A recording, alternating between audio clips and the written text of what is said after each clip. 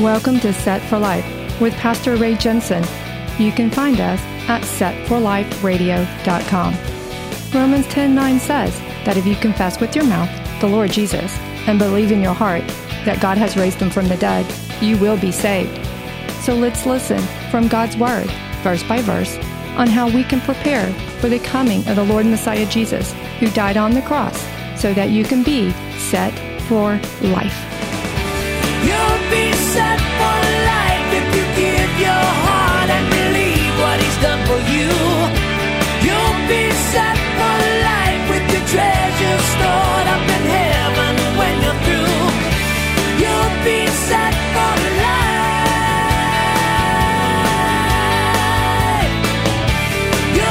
life. So 2 Samuel 16:1. When David was a little past the top of the mountain, there was Ziba, the servant of Mephibosheth, who met him with a couple of saddled donkeys, and on them 200 loaves of bread, 100 clusters of raisins, 100 summer fruits, and a skin of wine. And the king said to Ziba, "What do you mean to do with these?" So Ziba said, "The donkeys are for the king's household to ride on, the bread and summer fruit for the young men to eat, and the wine for those who are faint in the wilderness to drink." Okay, I want us to remain intensely observant, aware to the fact that the Lord God made a covenant with David. David is walking under covenant. It was a promise that was bound and sealed by God himself. And despite all the mistakes that we'd seen David do, and he's made quite a few of them, the foul-ups, the adultery with Bathsheba, the murder of her husband Uriah, to name the two big ones. Yet the Lord still honored his covenant promise on David. He's still going to honor that. And so here's Ziba with provision. Now, David needs this provision. And what do you think? Who do you think sent that? I believe the Lord did. The Lord is providing for David, but I want you to understand, he's providing for David not because of anything that David had done. This is God's covenant promise that he made that he's going to keep, not because of David, but because of God. God keeps his promises when he makes them. 2 Samuel 16:3. Then the king said, "And where is your master's son?" And Ziba said to the king, "Indeed, he is staying in Jerusalem, for he said, 'Today the house of Israel will restore the kingdom of my father to me.'" Okay, verse 1 says that Ziba is the servant of Mephibosheth. So when David asks, where's this guy? He's asking, where's Mephibosheth at? I want you to remember who Mephibosheth is. Back from chapter 9, David gave to Mephibosheth everything that belonged to Saul. David thought it would be good to show some favor to somebody of Saul's line, because a lot of Benjamites thought that the line should stay with Benjamin, the tribe of Benjamin. So David wanted to show some good favor to someone from Saul's line. And he asked, who is there? And Ziba was there, actually. And he says, hey, Mephibosheth is of Saul's line. So that's who we remember Mephibosheth from, is chapter 9. And so Mephibosheth had it all. I mean, he had everything that was Saul's. David gave it to him. But Ziba, though, here, he just told him that Mephibosheth had turned against him. As we just read, today the house of Israel will return the kingdom of my father to me. Okay, guys, Mephibosheth was Saul's grandson, and so Ziba had just said that Mephibosheth intended to use this conflict that was going on between David and Absalom. He was going to try to use this conflict to take the throne for himself. That Mephibosheth was thinking, this isn't going to work out well. I'm going to get the throne of Israel. The kingdom is going to fall back to the Benjamites. And hey, who's the next guy in line? That would be me. David was betrayed by Mephibosheth. He gave Mephibosheth everything. The very man that he had offered so much to had now turned on him. 2 Samuel 16:4.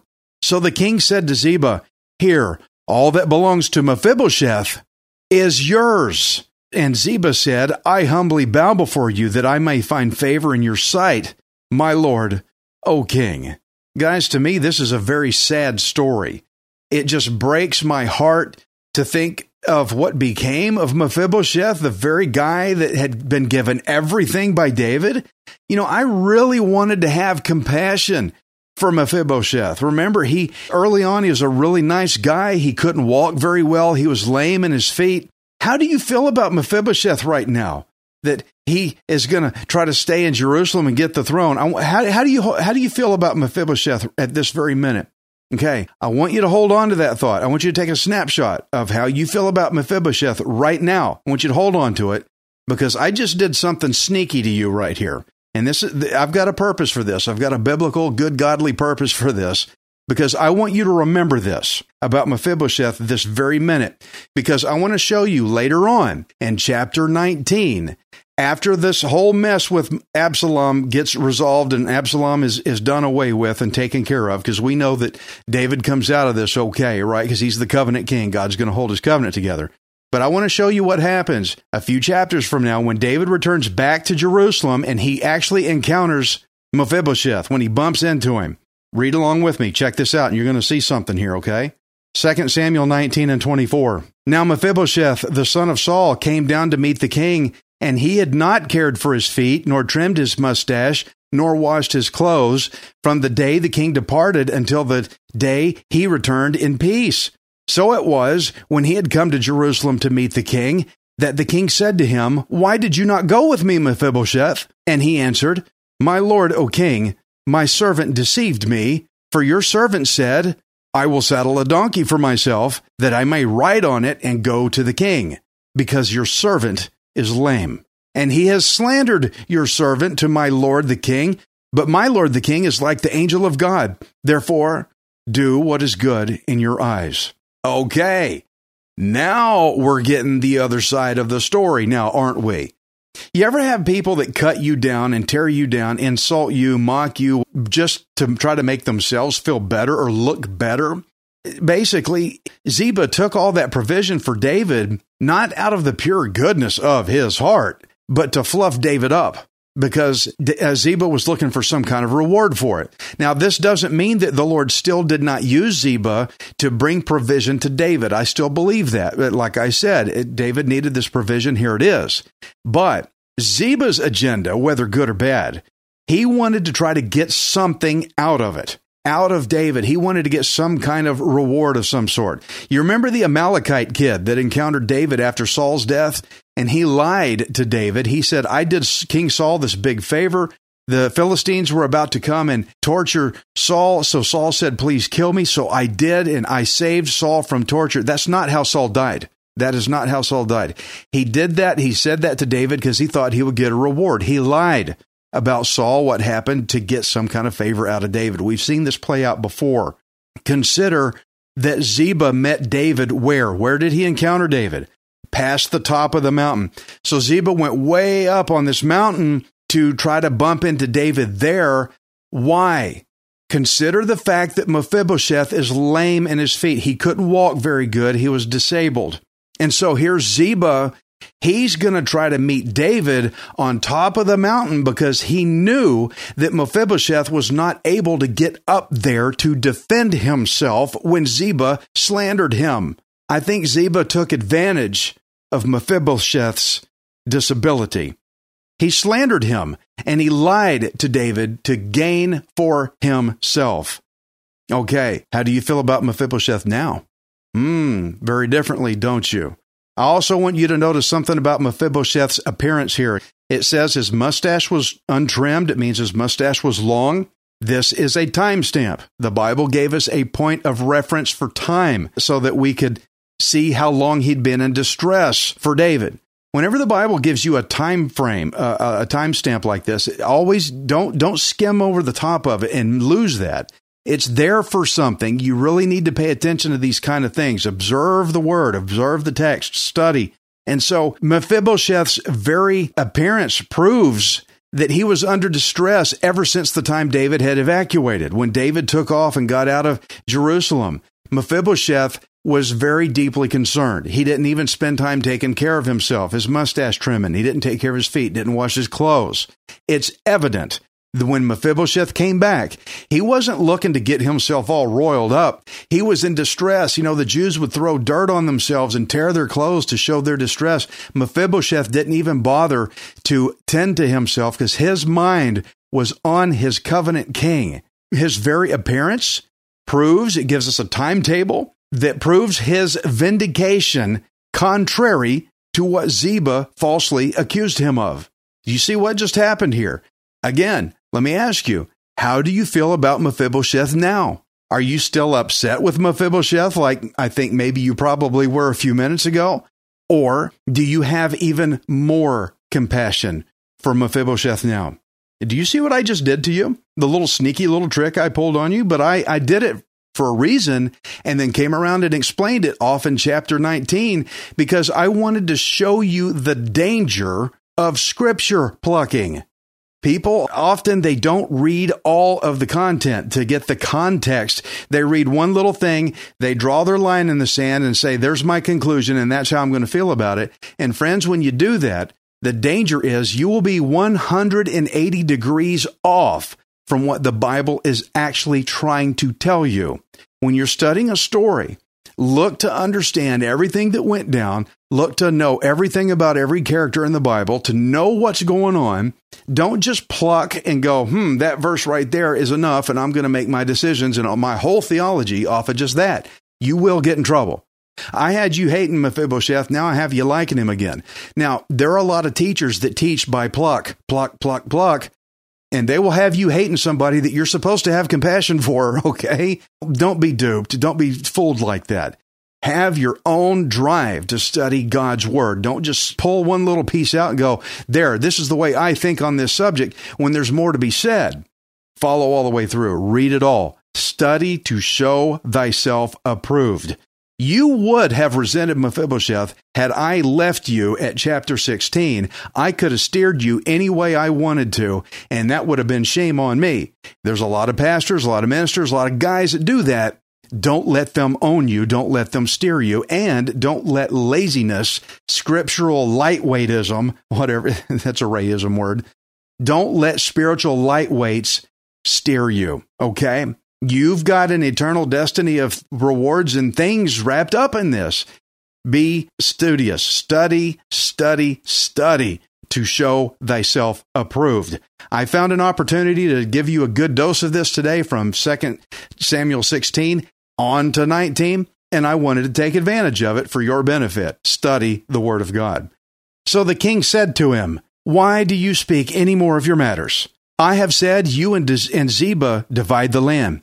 Then Mephibosheth said to the king, rather, let him take it all, inasmuch as my lord the king has come back in peace to his own house. Oh, I just love Mephibosheth right now. You know, when I get to heaven, I'm going to spend some good time with Jesus, going to hang out with Paul and Moses and all these great guys. I'm going to dude, you were awesome. I remember reading about you and all that. I'm going to go looking for Mephibosheth. I really am. I'm going to find that guy. Mephibosheth, come here, man. Put her there, buddy. Man, you were awesome. Thank you so much for what you did. That you just cared about your king coming back was your main concern. Ziba tried to make Mephibosheth look bad. And don't you hate it when people do that to you? They try to make you look bad. You know, but Mephibosheth, he never fired back at Ziba. That's one thing I want you to notice. He didn't shoot back at him. All Mephibosheth had to do was just remain loyal to his king, and he was vindicated. I'm going to say that again because that's very important. All Mephibosheth had to do was remain loyal to his king, and he was vindicated. He considered the return of his covenant king to be more important to him than all of the treasures in this world that he could have had. And he referred to him as my lord, the king. This proves that he believed the whole time that nobody was ever, not Absalom, not no one was ever going to take this king's throne away from him. Now, I think Mephibosheth is somewhat of a foreshadowing parallel of David right here because of what David is going through in chapter 16. David was far away out of Jerusalem, and there wasn't much of anything he could do about the situation that was going on with Absalom coming in to steal the throne. David was way out there, and there's really wasn't much he could do about it. Mephibosheth is kind of in the same spot. He stayed back at Jerusalem. He couldn't get around very well. He's got people against him, people lying about him. There wasn't really much he could do about it, except trust in his king. You see the parallel there? Friend, I know you're going through a mess right now and you feel like there's not much you can do about it. You just stay loyal to your king. your covenant king, Messiah Jesus. Amen. Let's read on. 2 Samuel 16 and 5. Now, when King David came to Bahurim, there was a man from the family of the house of Saul, whose name was Shimei, the son of Gera, coming from there. He came out cursing continuously as he came, and he threw stones at David and at all the servants of King David, and all the people and all the mighty men were on his right hand and on his left. So Shimei said thus when he cursed, come out, you bloodthirsty man, you rogue. The Lord has brought upon you all the blood of the house of Saul, in whose place you have reigned, and the Lord has delivered the kingdom into the hand of Absalom, your son. So now you are caught in your own evil, because you are a bloodthirsty man. Okay, here's this guy Shimei, shake, whatever. I don't know how to say it. My Hebrew friends, I'm redneck. I'm fifth generation Texan. I don't know Hebrew that good. I do the best I can, okay? My disclaimer, let's roll. This guy Shimei, and he has something in common with Mephibosheth here. They are both relatives of King Saul. Shimei apparently felt like it should stay with the Benjamite clan. But Shimei accused David of being bloodthirsty. Did you see that? You rogue, you bloodthirsty, all the blood of Saul's house and all that. David, remember, he never lifted a finger against Saul. He would never touch him, even though he had several opportunities to do it. So this guy Shimei, he's yelling about nothing. More lies, like Ziba was doing, lying about Mephibosheth. Here's more lies again. People talking bad about you. You know, you don't always have to fire back at people and take them down when they try to lie about you. You just wait upon your king to vindicate you, right? So anyway, he said the Lord has delivered the kingdom to Absalom from you. Now, people that wouldn't know who the Shimei guy was would maybe have thought he was a prophet. Oh, he's saying, oh, look, the Lord has declared, oh, he must be a prophet, But, the filthy cursing mouth on Shimei, it did not match the behavior of how a true man of God should look. So that's one way how you can tell these false people apart. You got these people claiming to be so up in God, and God said this, but does their behavior match what the Word of God says a believer's supposed to look like? There's your red flag right there. Christian, if you're walking in Jesus, you better have your mouth looking like you walk in Jesus. It needs to sound like you walk with Jesus. Your behavior needs to match your language. If they don't, there's a problem, okay? When people come out cussing and talking bad about people all the time, like is so common today, but they say I'm a Christian, something wrong. You got to get the two to line up, okay? 2 Samuel 16 and 9. Then Abishai the son of Zeruiah said to the king, why should this dead dog curse my lord the king? Please let me go over and take off his head. But the king said, what have I to do with you, you sons of Zeruiah? So let him curse, because the Lord has said to him, curse David. Who then shall say, why have you done so? And David said to Abishai and all his servants, see how my son who came from my own body seeks my life. How much more now may this Benjamite? Let him alone, and let him curse. For so the Lord has ordered him. It may be that the Lord will look on my affliction, and that the Lord will repay me with good for his cursing this day. And as David and his men went along the road, Shimei went alongside the hillside opposite him and cursed as he went, threw stones at him, and kicked up dust. Now the king and all the people who were with him became weary, so they refreshed themselves there. Okay, the most this guy's doing is talking trash, throwing rocks, and kicking dirt around. I mean, he's not that big of a threat. I mean, really, I think David said the Lord probably told him to do this. You got to put yourself in David's shoes for a minute.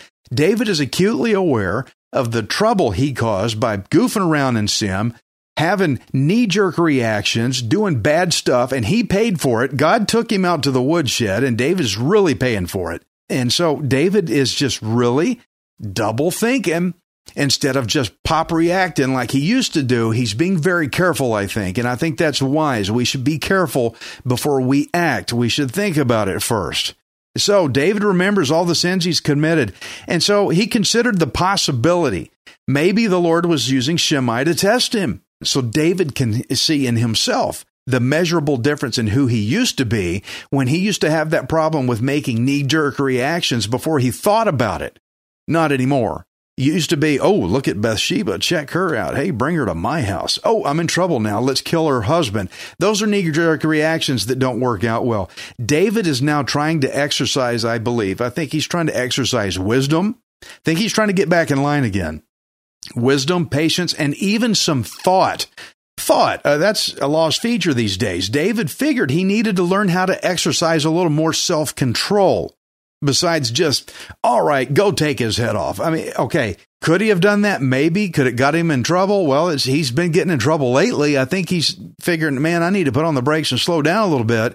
I'm already in enough trouble with God. Let me just deal with it. I think maybe God sent him to test my patience. You ever have somebody just test your patience? So anyway, you can see how far David had improved over what he had been doing recently. Just boom, I'm just going to blow up at every little thing. Now he's having a little more self-control. He had been recently corrected by the Lord, harshly, heavily. He's very accountable. He's the king. And so now he's being very careful because he remembers the sins he committed and what trouble they got him into. He's being very careful now. It's a very good way to be. 2 Samuel 16:15. Meanwhile, Absalom and all the people, the men of Israel, came to Jerusalem, and Ahithophel was with him. And so it was when Hushai the Archite, David's friend, came to Absalom, that Hushai said to Absalom, "Long live the king, long live the king." So Absalom said to Hushai, "Is this your loyalty to your friend? Why did you not go with your friend?" And Hushai said to Absalom, "No, but whom the Lord and this people and all the men of Israel choose, his I will be, and with him I will remain. Furthermore, whom should I serve? Should I not serve in the presence of his son, as I have served in your father's presence? So will I be in your presence." Then Absalom said to Ahithophel, "Give advice as to what we should do." Okay, this is good right here. Hushai, it says, is David's friend, okay? Remember, David said to Hushai, "I want you to go to Jerusalem, and I want you to mess up Ahithophel's advice." He goes, "I want you to go in there, tell Absalom, I'm your man. And that's exactly what he's doing. He's doing exactly what he told him to do. So Hushai is like, I'm with you. And he goes, "Oh, okay, good. All right, Ahithophel, what should we do?" Did you see that? He just, okay, you're good. All right, good with me. Absalom, you're not very smart here, buddy. You should have been a little more careful. He just wasn't. Now, apparently, Ahithophel had an incredible track record. We're going to read that it says that Ahithophel's advice was like the best there ever was, like the oracle of God. Great track record. Everybody trusts him. Everything he's ever said was good advice. Everybody listened to him, okay? He knew how to give good advice. But Ahithophel abandoned David.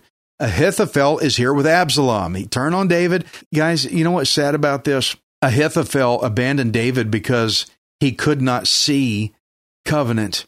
He couldn't see prophecy covenant in this King David. And you know what's sad? There's a lot of Christians that can't see covenant either. They don't understand prophetic covenant, and it's very dangerous. It'll get you in trouble. What Christians are doing today, most of them that call themselves one anyway, they're just playing politics. They're playing the political game. What is Ahithophel doing? He's playing politics. This political game made him blind. He can't see anymore. So what do you think's about to happen to Ahithophel's long-running gift of giving such great godly advice? He's about to lose it. His gift is about to be cut off like turning off the tap.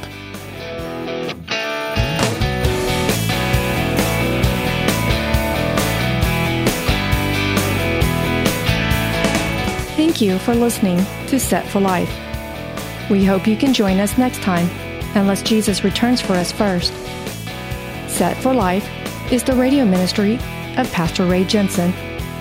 We invite you to subscribe to our podcast at setforliferadio.com. Hi, this is Ray Jensen. Thank you for giving me the opportunity to encourage you in God's Word.